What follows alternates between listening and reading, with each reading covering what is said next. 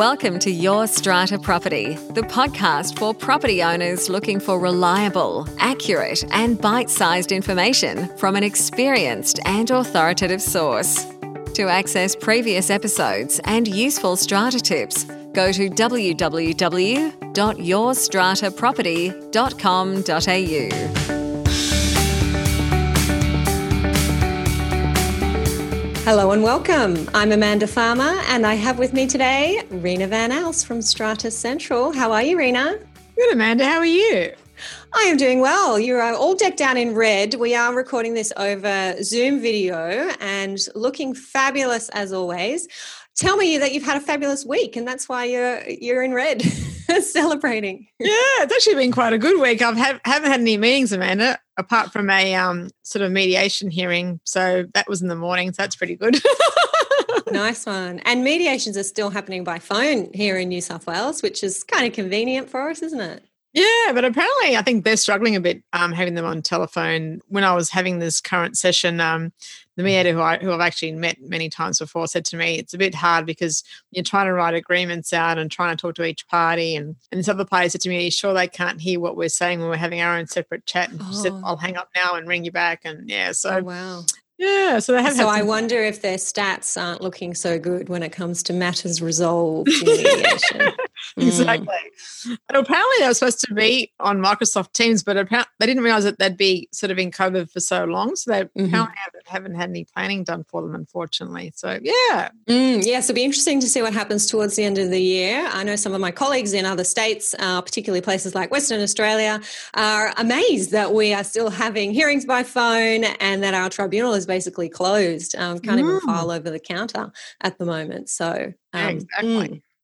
Well, we will, of course, be the first to give everybody updates on what's happening in that space here on the podcast. Rena, let me know what your challenge has been this week, aside from telephone mediations. Exactly. Well, this challenge, Amanda, comes from one of my strata schemes where they asked me whether a non-resident owner who doesn't live in the building is able to use the facilities of the buildings. They have a pool, they have a concierge, and she still gets all her parcels delivered to the concierge. And yeah, she comes in and uses the pool and uses the gym. And my answer is, if the apartment is rented out, which it is, then the answer is no, because the rights that she has to use common property have been given to her tenant. So I just wanted to check, Amanda, that I was on the right track, but I thought I would raise this in my podcast with you today. Yes, I think absolutely you are on the right track. Couple of reasons there, and any lawyers listening can drop me a line and point me to any cases where this has been considered directly. But yes, where there is a lease in place, then the tenant is the one who has exclusive occupation of the lot and also is entitled to use the common property, as you say, Rena. And in my view, it is permissible for an owners corporation to restrict non-resident owners from using those parts of the common property that they don't need to use in order to access their lot. So you can't stop an owner from accessing their lot. Obviously, they need to inspect, and if they don't have an agent, they're doing that personally or they're giving the agent those rights. But it would be, in my view, a reasonable restriction on that access if an owners corporation was to say, but you can't access the gym or the pool or use the concierge services because you don't need to do that to be able to access your lot, to the extent that you can, under your lease, arrange those inspections and things like that with the tenant. So for that reason, I agree with you. What I'm interested to know here is, does this building have a bylaw that sets that out? And if it doesn't, maybe that's something to think about. Yeah, no, Shaman, I haven't checked that actually. No, it's a good suggestion. I think it would be a good way to try and formally demarcate that separation as a landlord who has given away the rights of occupation and common property use to their C, as opposed to an owner resident who actually lives there and then is able to use all the facilities. I have definitely seen bylaws in those terms. I was just looking at ones recently, actually. So a lot of buildings have dealt with that in their bylaws. In my view, you wouldn't fall foul of any harsh, unconscionable or oppressive situations there. You might do if you were telling the owner they can't come on the property at all. No. But saying that they can't use those kinds of facilities, I think is reasonable. And we do have tribunal cases where there have been owners who've been restricted by use of FOBs, and by the way that FOBs are programmed, restricted to certain parts of the property only. For example, just the level that they need to go to get to the basement parking, and just the level they need to go to get to their lot. And then if they are residents, then the gym and the pool. So I see it in the same light as those kinds of restrictions. Yeah. That's actually very true. And they do have a security system, so I might see if that can be done that way as well, actually, to try in that first instance, because apparently this lady is quite aggressive. And what I might do is suggest that they change the fob access areas so that she can't go to those places. Yeah. Gosh, can you imagine in a building like that? That sounds like it's got some fairly high-level services there. If every tenant and every owner, resident or not, was using those services, the poor concierge. Exactly, that's right. And apparently he's being screamed at when the parcels they arrive and she hasn't been told about them. So, no. Exactly. Yeah, no, we don't want that. No. Okay, excellent. Thank you for raising that one. I'm not sure we've had that question on the podcast before, so that's a good one to cover off. Yeah. My challenge for this week actually comes from a member inside our membership community, and this was a question posted in our online forum, which is one of the most popular places inside our membership.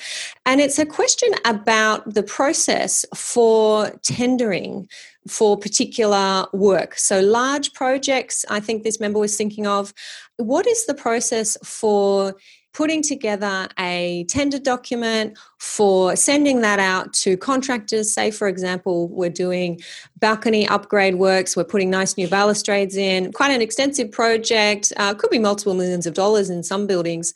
And this member asked if we could chat, Rena, about how that process works, because it can be quite a challenge for a lot of buildings, and some buildings do it well, some not so well.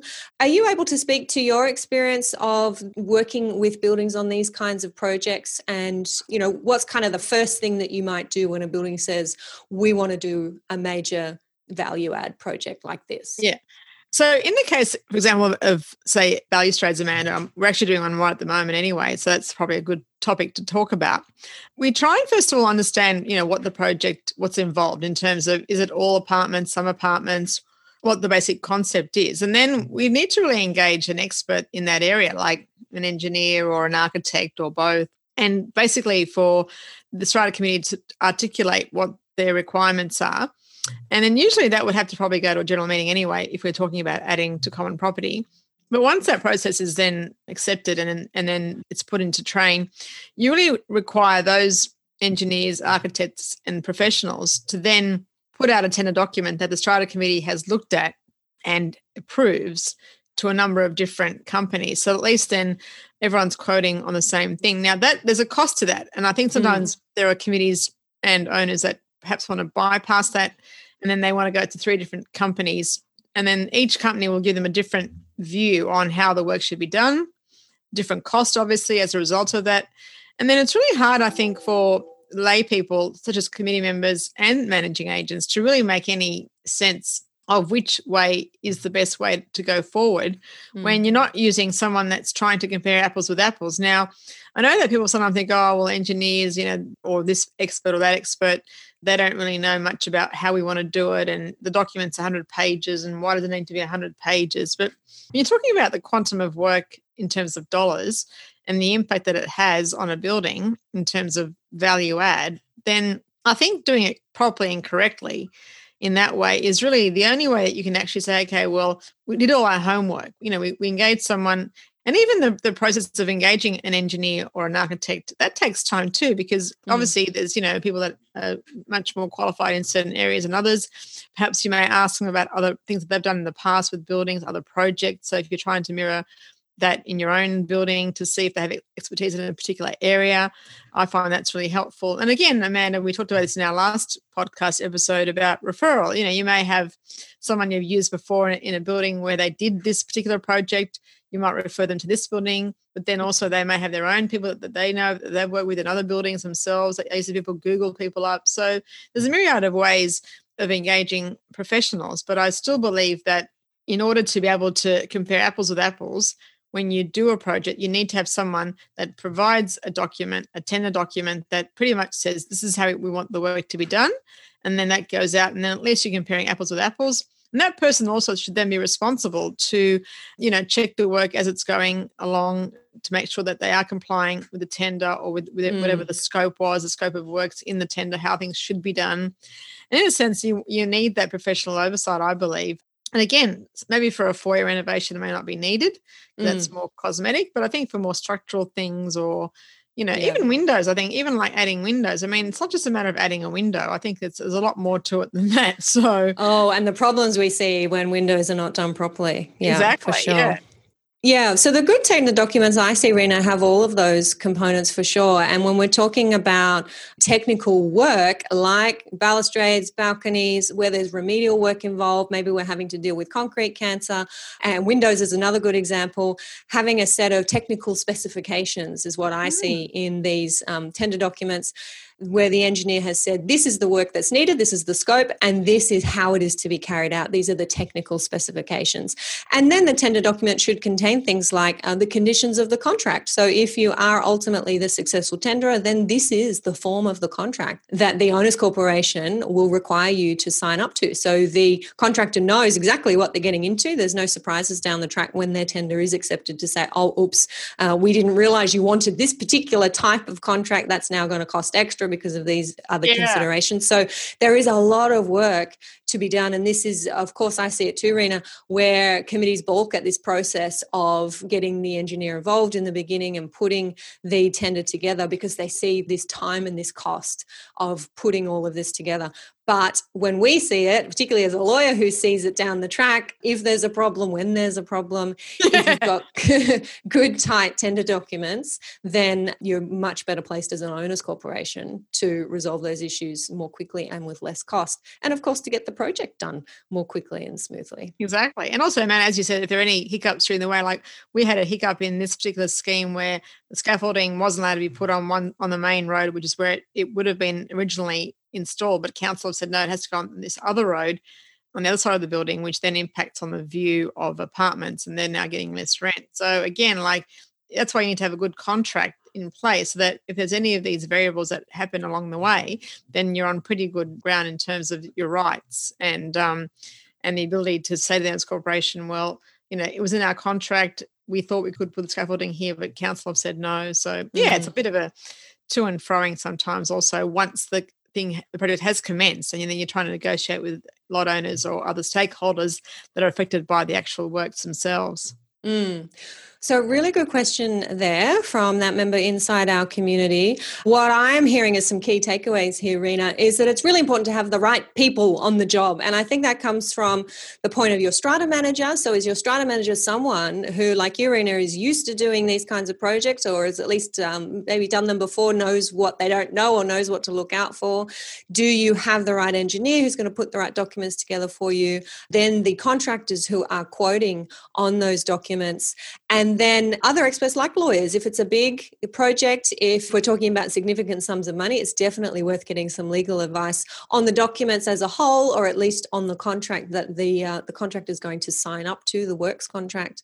And when you have that expertise on your team, then you as a committee are filling in those gaps in your knowledge, having maybe not done a project like that before, not quite knowing what's involved.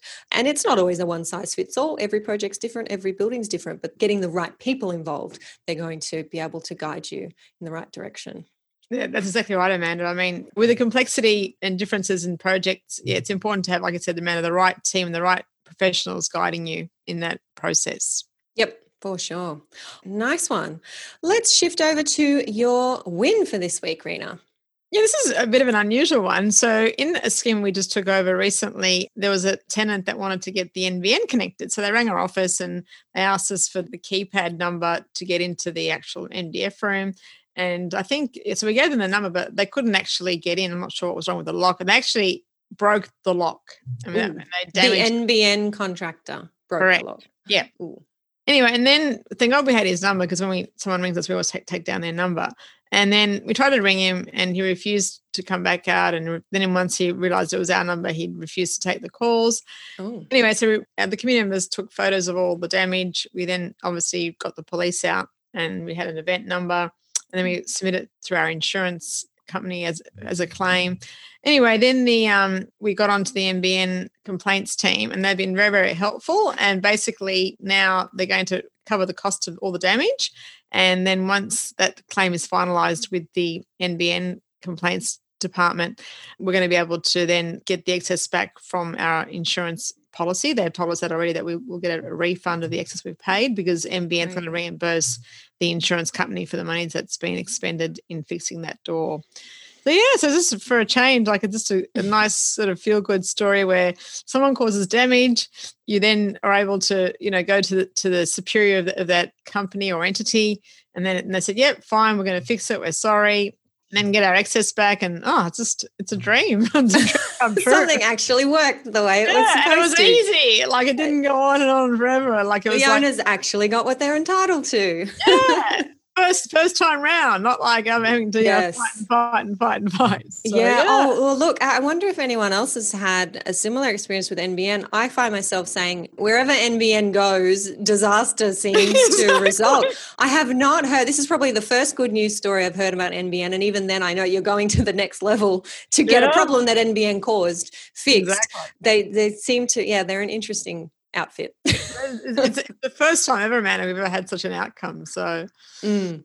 Very happy for a change. Good, and good lesson there to pursue your rights and get your complaint in front of the right people, I think. Yeah, exactly. Excellent. Thank you for sharing that quick win for us, Rena. My win for this week relates to a bylaw that I have been helping a building with for a little while now, and it is a problem that will be common to so many buildings. It relates to magnesite. Magnesite in our floors, applied to our concrete floors in buildings of a certain age as an underlay, really. And when it gets wet, it leaches chlorides into the concrete and causes concrete cancer. So when buildings become aware of this, maybe they're aware that there is concrete cancer and that needs to be fixed, or they're aware of the potential for concrete cancer, they want to get rid of the magnesite. And some clever buildings want to do this in a systematized way. They want to make sure it's being done whenever an owner renovates their property, for example, because they don't want to cause too much disturbance. But if you are changing your carpets to hard floors, then you must get rid of the magnesite, and you must let us know that that's happened, or allow the owners corporation to come in and take the opportunity to inspect the concrete while it's exposed and check for concrete cancer. Now, this building I was working with wanted a bylaw that basically set out that whole process. At what times can we come in and check for concrete cancer? At what times do we require lot owners to facilitate the removal of magnesite when renovations are being done, or maybe when the lot is changing hands, or at a convenient time to do this significant work? And as part of this bylaw drafting, the question came up, Amanda, if we as the owners corporation are legally required to deal with concrete cancer because it's part of the repair of common property, and the lot owner as a result suffers some loss, they're losing their flooring, for example, and they have to put new flooring in, we accept that we are responsible for paying for that. That is a consequential loss as a result of our need to repair the common property. However, what we don't accept is that an owner that may have a 30-year-old floor is entitled to a brand new floor after we go in and remove the magnesite and deal with the concrete if we have to. And what was suggested to me by a committee, which I thought was quite clever, is that they would offer to owners the depreciated value of any lot property that was affected by the owners corporation having to go in and do this work. And they referred to a particular tax ruling that set out how these values may be calculated, and they have essentially enshrined that in the terms of their bylaw. And when it was raised with me, I thought, that's an interesting way to think about this problem. It's not one that I had come across before. And I wanted to bring it to the podcast to run past you, Rena. Is this something that you've come across? I put my accounting hat on. The depreciated value of a floor of that age would be zero. So I don't know. Oh, yeah. So I don't know how you could, I don't know, like I haven't come across that before because normally the ones that we're involved in, the scheme will budget for 1 or 2 floors a year, depending on how many renovations are happening in the building. And therefore they won't go in unless the person is doing a renovation. So if they're not renovating, there's no need for the Owners Corporation to go in there and do any repairs unless, it's the floor lifting, which hasn't happened in any recent times that I've been involved in particular buildings that have magnesite. Yeah, so are you saying that this committee is going in there into apartments where they're not renovating? Yes, the difficulty with this building, and this is something that we've had a lot of back and forth on, I've been working with the building for a while, is that they have engineering advice that this work needs to be done and it needs to be done now, which indicates to me that they've already got concrete cancer, which is a different situation to where you may have magnesite, but you don't have the concrete cancer. You don't have the damage to the common property. So in my view, the mere existence of magnesite is not a failure on the part of the Owners Corporation to repair and maintain common property. It is only when you have that defect, if you like, in the common property, which is the concrete cancer, that you have an obligation to go in and deal with it, and therefore an obligation to cover the lot owner's consequential losses as a result of you having to do the work, and certainly having to rip up a floor. I take your point, Rena, that a 25-year-old floor would have a zero value, and that's the point of this committee, quite cleverly saying, hang on a sec, why does this particular owner get a brand new floor out of us when others have done a recent renovation and they've paid for that themselves? Yeah, and they're subsidising the people that haven't replaced or renovated. Exactly, yeah. And then the person who has renovated and has a beautiful new floor, before they realise concrete cancer was a thing, why should they suddenly lose their floor and have to pay to have their floor put back in? The Owners Corporation should pay for that. So this committee has become attuned to those two different situations, thought what's fair here, and looked at tax rulings about depreciated contents in properties, and it's really relevant to investors and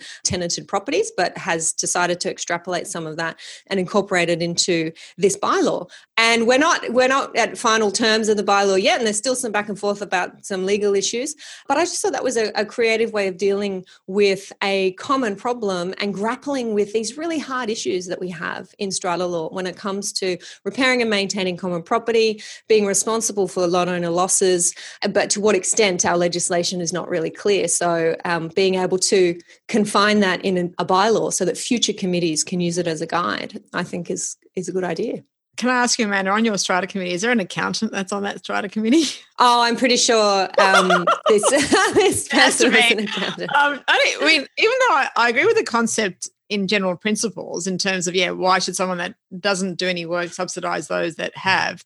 But I'm not really sure in terms of, like the depreciation aspect, because, as I said, most things, I'm not sure what the timeline is. Is it 5 years or whatever it is for plant and equipment? And I don't know. It's been years since I actually ever looked at this aspect of tax rulings. But as I said, an old floor, like 25 years old, would be zero. Does that mean they're going to give them nothing, or just give them like... Yeah, I think that's the plan. So it's a way to make you renovate in a way, Amanda, like it's sort of forcing you to encourage you to maintain your property. Yeah. The same applies. You can see how it would apply to bathroom renovations, and perhaps this is more common, right, in our older buildings where you have a leaking waterproof membrane. If that is an original membrane, it is the responsibility of the Owners Corporation to fix that leak. Yeah. But of course, when you go in to fix a bathroom membrane, you've got to rip up the tiles, you've got to replace the tiles. So there are certain owners, because they've never touched their bathroom, get a nice newly tiled, at least shower recess at minimum, paid for by the Owners Corporation. And that is a big, in my building, that is a big bone of contention. Yeah, it's a big cost. It's a big cost. It's a lovely, nice new finish for that owner. And it's often investor owners who are interested in the bottom line, perhaps, and not wanting to, they haven't renovated because they're not there enjoying it. And it's a return on investment equation for them. Yeah, exactly. And then the owner occupiers who have done beautiful renovations and have made the place a nice place to live and taken on through bylaws the future responsibility for their bathrooms. I can see how clever committees could be using this kind of concept of depreciated value to deal with those situations as well. It'd be very interesting to see it tested.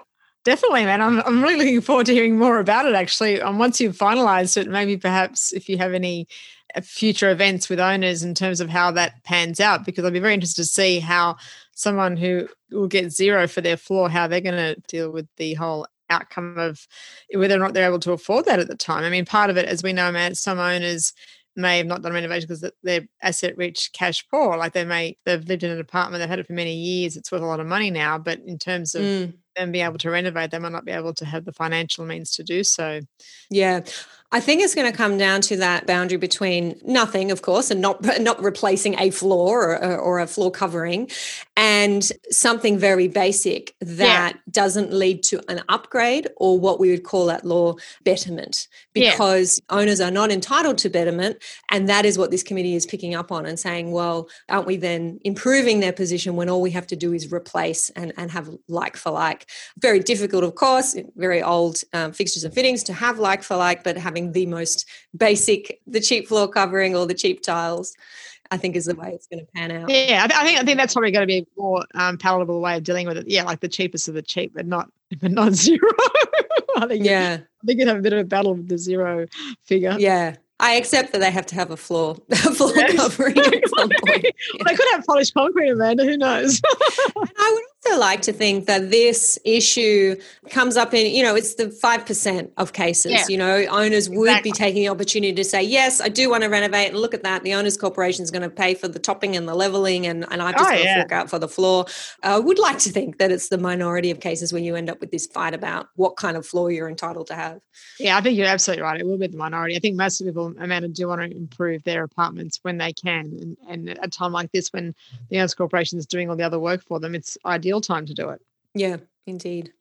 All right. Well, there you go. All about creative ideas here on the podcast. Yeah. Happy to hear from everyone out there what you think. Tell me why it can't happen.